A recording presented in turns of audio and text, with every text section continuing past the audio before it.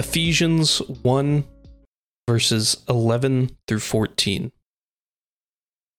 In him we have obtained an inheritance, having been predestined according to the purpose of him who works all things according to the counsel of his will, so that we, who were the first to hope in Christ, might be to the praise of his glory. In him you also, when you heard the word of truth, the gospel of your salvation, and believed in him, were sealed with the promised Holy Spirit, who is the guarantee of our inheritance until we acquire possession of it, to the praise of his glory.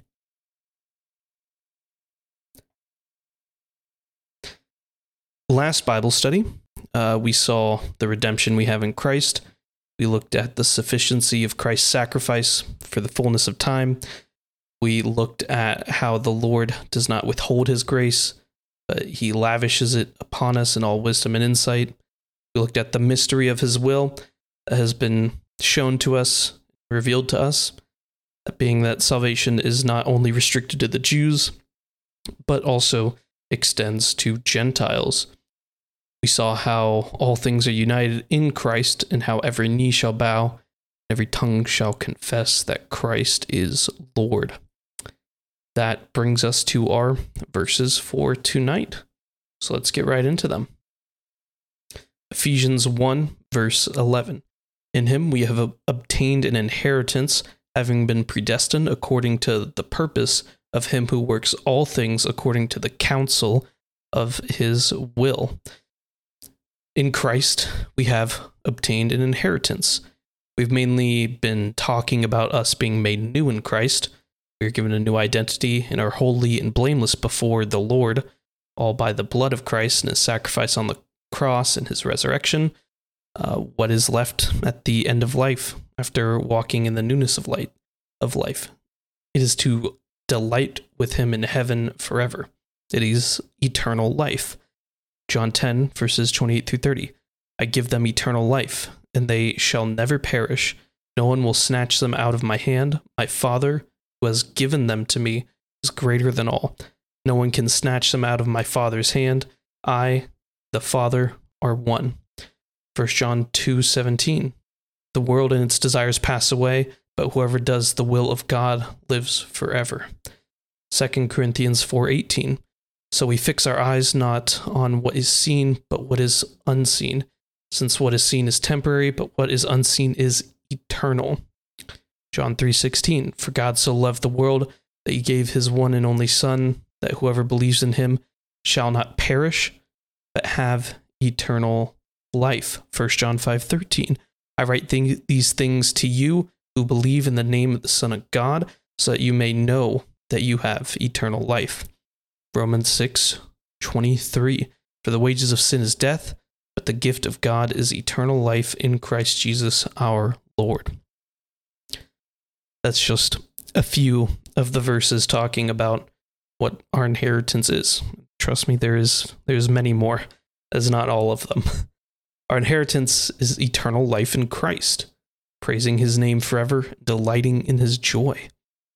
In Christ, we have obtained this inheritance. Paul loops back to how he started this doxology, the choice of the Lord. We have obtained this inheritance, having been predestined. Predestination is a choice of the Lord. It is the sovereign choice to save whom he saves, a choice made without partiality and with all wisdom, as the Lord is the source of all wisdom. This choice is made from before any of us were born, before the first person breathed life, and the Lord breathed life into him. You may think it is a stretch for the Lord to make such a choice, but Paul takes it even further here. We are predestined according to the purpose of him who works all things according to the counsel of his will. It's not just some things. It's not just what we want him to work. It's not just what is convenient in our eyes. It is all things. God is sovereign over all of it, not just some of it, all of it. All of it is according to the counsel of his will. We saw an example of this that I quoted last week, John 8:20. These words he spoke in the treasury as he taught in the temple, but no one arrested him because his hour had not yet come. The only explanation for why no one arrests Christ while he is teaching in the temple is because his hour had not yet come. There is no more justification needed than that. The sovereignty of the Lord extends over all of his creation, not just some of it, all of his creation. The Lord is sovereign over all and works all things according to his will. He is sovereign over all things and works all things according to the counsel of his will, which is full of all wisdom and insight. We can't forget that this is also a doxology. This ought to prompt us to praise the Lord. We see that we have an inheritance in him and that we are predestined according to the purpose of him who works all things according to the counsel of his will. Praise the Lord for not only making us new so that we can follow him and his word on this earth, but he has also given us an inheritance for eternal life with him. It's not just on this earth and then done. It's continuing in joy and praise of him. Praise the Lord that all things work to the counsel of his will. Praise the Lord that he is sovereign over all of his creation, not just some of it. We ought to be pointed to the glory of the Lord in his sovereignty over all.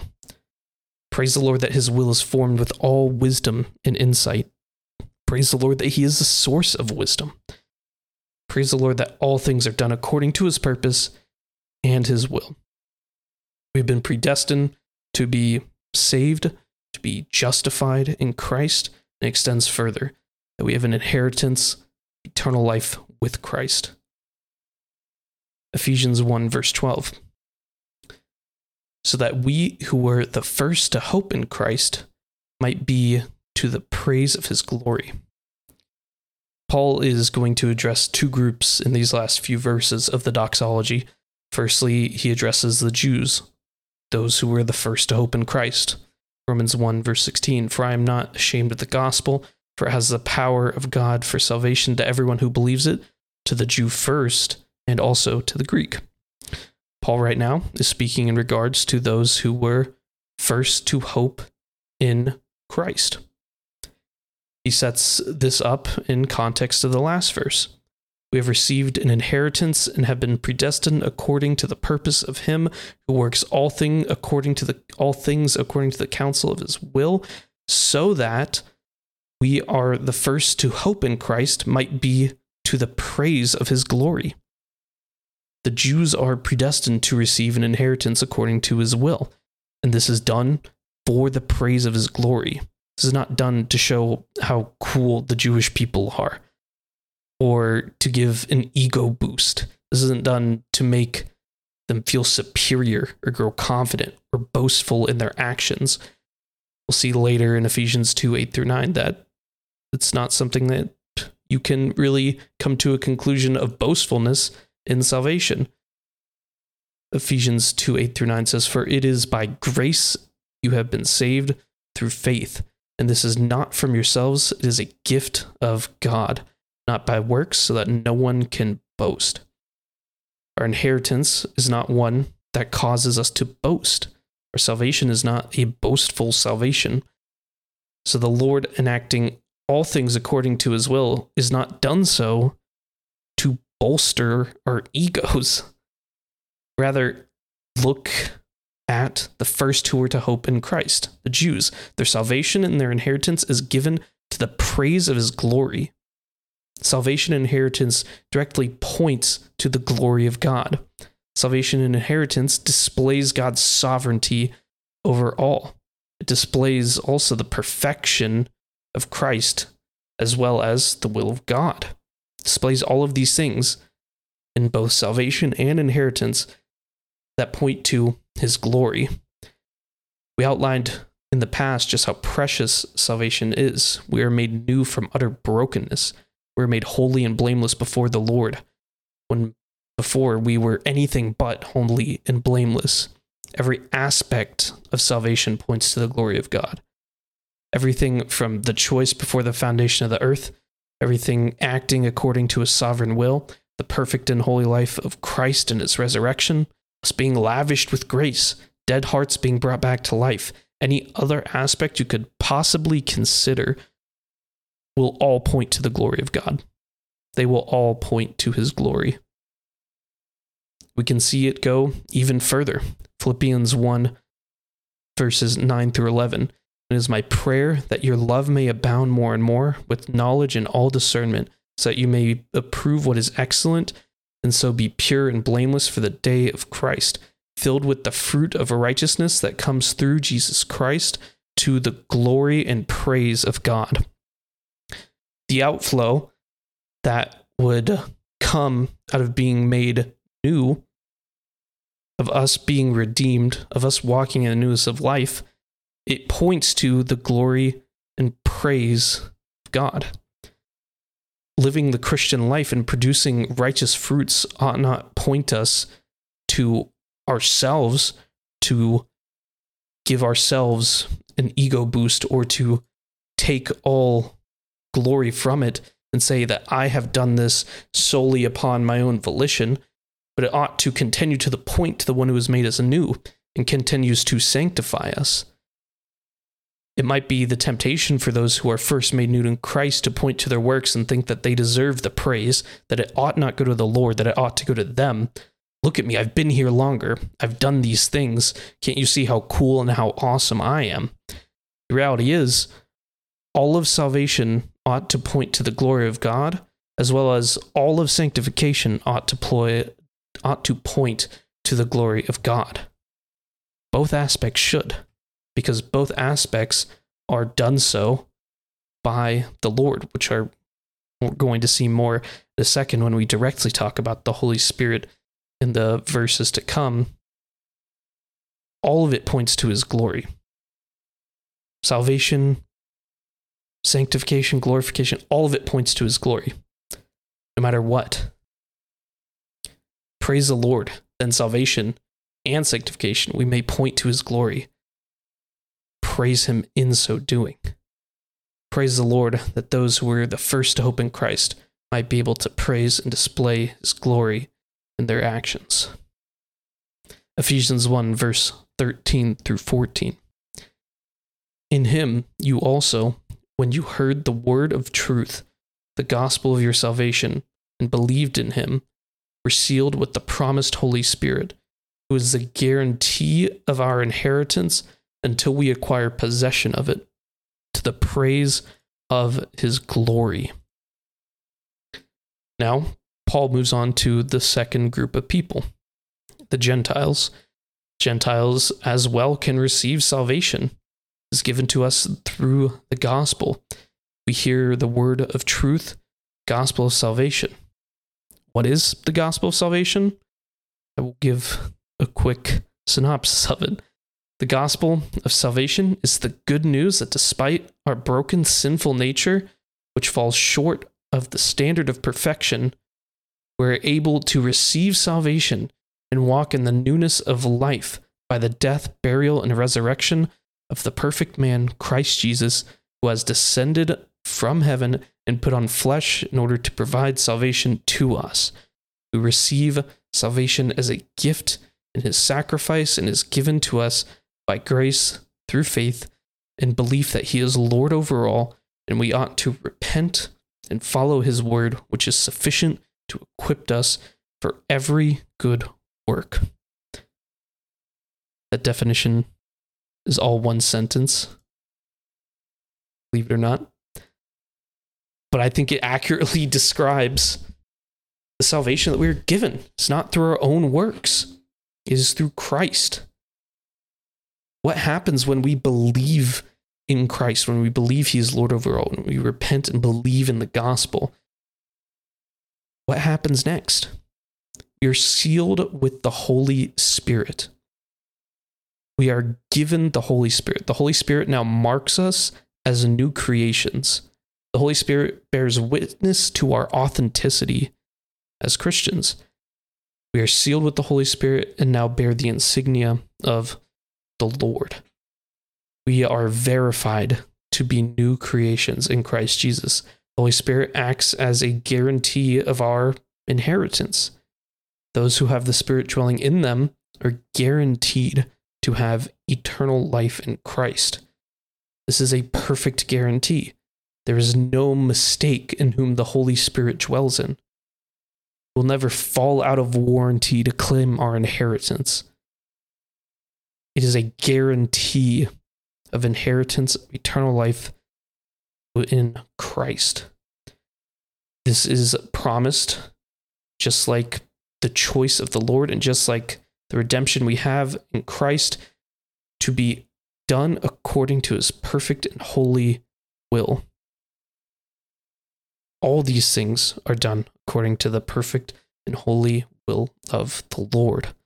The Holy Spirit will not reside in a dead heart. The Holy Spirit will not be a guarantee for those who are not saved in Christ, nor will the Holy Spirit fail to be a guarantee of inheritance for those who are made new in Christ. It is all done so in perfect unity, with no mistakes or miscalculations. 2 Corinthians 1, verses 21 through 22. It is God who establishes us with you in Christ, has anointed us, and who has also put his seal on us and given us his Spirit in our hearts as a guarantee. The Holy Spirit seals the believer, guarantees them to be a recipient of the inheritance. This is also, like all other things covered in this doxology, this introduction, to be done to the praise of his glory. Just as the Jews were saved and sealed to the glory and praise of God, so are the Gentiles. The Gentiles are sealed with the Holy Spirit and are made new, brought into the family of God. All of this is done to the praise of his glory. We have encompassed every aspect of life in being done to the praise of the glory of God. For the foundations of the earth, we are chosen to be made new from our sinful and dead hearts to show his glory. We are made new to display the glory of God. Our salvation, we are lavished with his glorious grace. It is by Christ's work that we are saved, not our own, and we ought to praise the Lord for that. Now we have what comes after renewal. We have our guarantee. It is by the Holy Spirit that we are preserved. It is by the Holy Spirit that we are sealed. It is by the Holy Spirit that we have our guarantee. This is done in the praise of the glory of the Lord. We are not sealed so that we are praised. We are sealed, and our praise is directed to the Lord. After we saw what our inheritance is, we can see that what we gain is eternal life in Christ. In so doing, we praise the Lord forever and ever, delighting in his joy and goodness. Every aspect of the Christian life ought to be pointing to the glory of God. Our salvation, our sanctification, our glorification all ought to point us in praise to the glory of God. We are made new. We walk in the newness of life. We produce fruits. We are given the most precious gifts at the start and the end of it. All of this is done to display God's glory. Praise the Lord for his salvation of both Jew and Gentile. Praise the Lord that we are made new in him by grace through faith. Praise the Lord that we are not sealed on our own accord, but are sealed by the Holy Spirit. Praise the Lord that we are given a guarantee of our salvation, which points even furthermore to his glory. Praise the Lord that we may glorify him on high forever and ever in heaven. Praise the Lord that all of these things are done to the praise of his glorious and perfect grace. Now, before we conclude, I'd be remiss if I didn't point out one major thing regarding this doxology. This doxology is a wonderful display of the Trinity, their work in the believer's life. The doxology starts out with the choice of the Father. We are chosen by him before the foundations of the earth. He had predestined us to be holy and blameless. We are adopted through Christ according to the purpose of his will. We then move on to redemption that we have in Christ. Christ's sacrifice is sufficient for the fullness of time. We are made new in Christ. We walk in the newness of life by his sacrifice on the cross. All things are united in Christ. All things are given to him. Every knee shall bow and every tongue shall confess that he is Lord. Finally, we move on to the Holy Spirit, who is the guarantee of our salvation and inheritance. The Holy Spirit resides in the believer, bears the mark of the Lord. The Holy Spirit resides in us, convicts us, and is our assurance of salvation. God the Father, from before the foundations of the earth, has predestined us according to his will, that we ought to be made holy, blameless in redemption. In the redemption we have in the blood of Christ by his sacrifice and resurrection, as a guarantee of our authenticity, of our belief in Christ, we are given the Holy Spirit who seals us and resides in us as creatures who are made new. We shall receive our inheritance, which was planned to be given to us. The whole Trinity is displayed in all of this, and all of this is done to the praise of the Lord. All of this is done to his glory. What I'm going to do now is I'm going to reread this doxology now that we're finishing it out. And what I want you to do as I'm rereading this is to have two major things in mind. One, the Trinity on display in all of its glory, and the glory of God being shown and being pointed to. Like I said at the beginning, like I've been saying throughout a lot of this is a doxology. This is meant to point us to praise in the Lord. So read praise in mind. Think of how this points you to praise the Lord. Ephesians 1, verses 3 through 14. Blessed be the God and Father of our Lord Jesus Christ, who has blessed us in Christ with every spiritual blessing in the heavenly places, even as he chose us in him before the foundation of the world, that we should be holy and blameless before him. In love, he predestined us for adoption to himself as sons through Jesus Christ, according to the purpose of his will, to the praise of his glorious grace, with which he has blessed us in the beloved. In him we have redemption through his blood, the forgiveness of our trespasses, according to the riches of his grace, which he lavished upon us in all wisdom and insight, making known to us the mystery of his will, according to his purpose, which he set forth in Christ as a plan for the fullness of time, to unite all things in him, things in heaven and things on earth. In him we have obtained an inheritance, having been predestined according to the purpose of him who works all things according to the counsel of his will, so that we who were the first to hope in Christ might be to the praise of his glory. In him you also, when you heard the word of truth, the gospel of your salvation, and believed in him, were sealed with the promised Holy Spirit, who is the guarantee of our inheritance till we acquire possession of it, to the praise of his glory. In conclusion, praise the Lord. Praise the Lord that we are blessed in Christ with every spiritual blessing. Praise the Lord that he has chosen us in him from before the foundation of the world. Praise the Lord that he has made us holy and blameless in him. Praise the Lord that he has done so in love, has predestined us for adoption to himself through Christ Jesus. Praise the Lord that this is all done according to the purpose of his will. Praise the Lord that we have redemption in Christ. Praise the Lord that the mystery of salvation is known to us, and that we as Gentiles may have salvation in Christ. Praise the Lord that Christ has been set forth as a plan for the fullness of time, and all things are united in him. Praise the Lord that our inheritance is sealed by the Holy Spirit. Praise the Lord that we have a guarantee, the Holy Spirit, that he resides in us, convicting us, sanctifying us.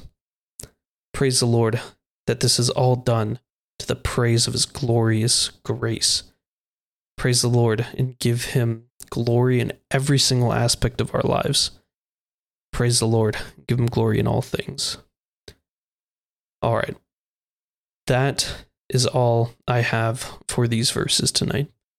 Are there any questions before I close this in prayer? You can either raise your hand or type out a question.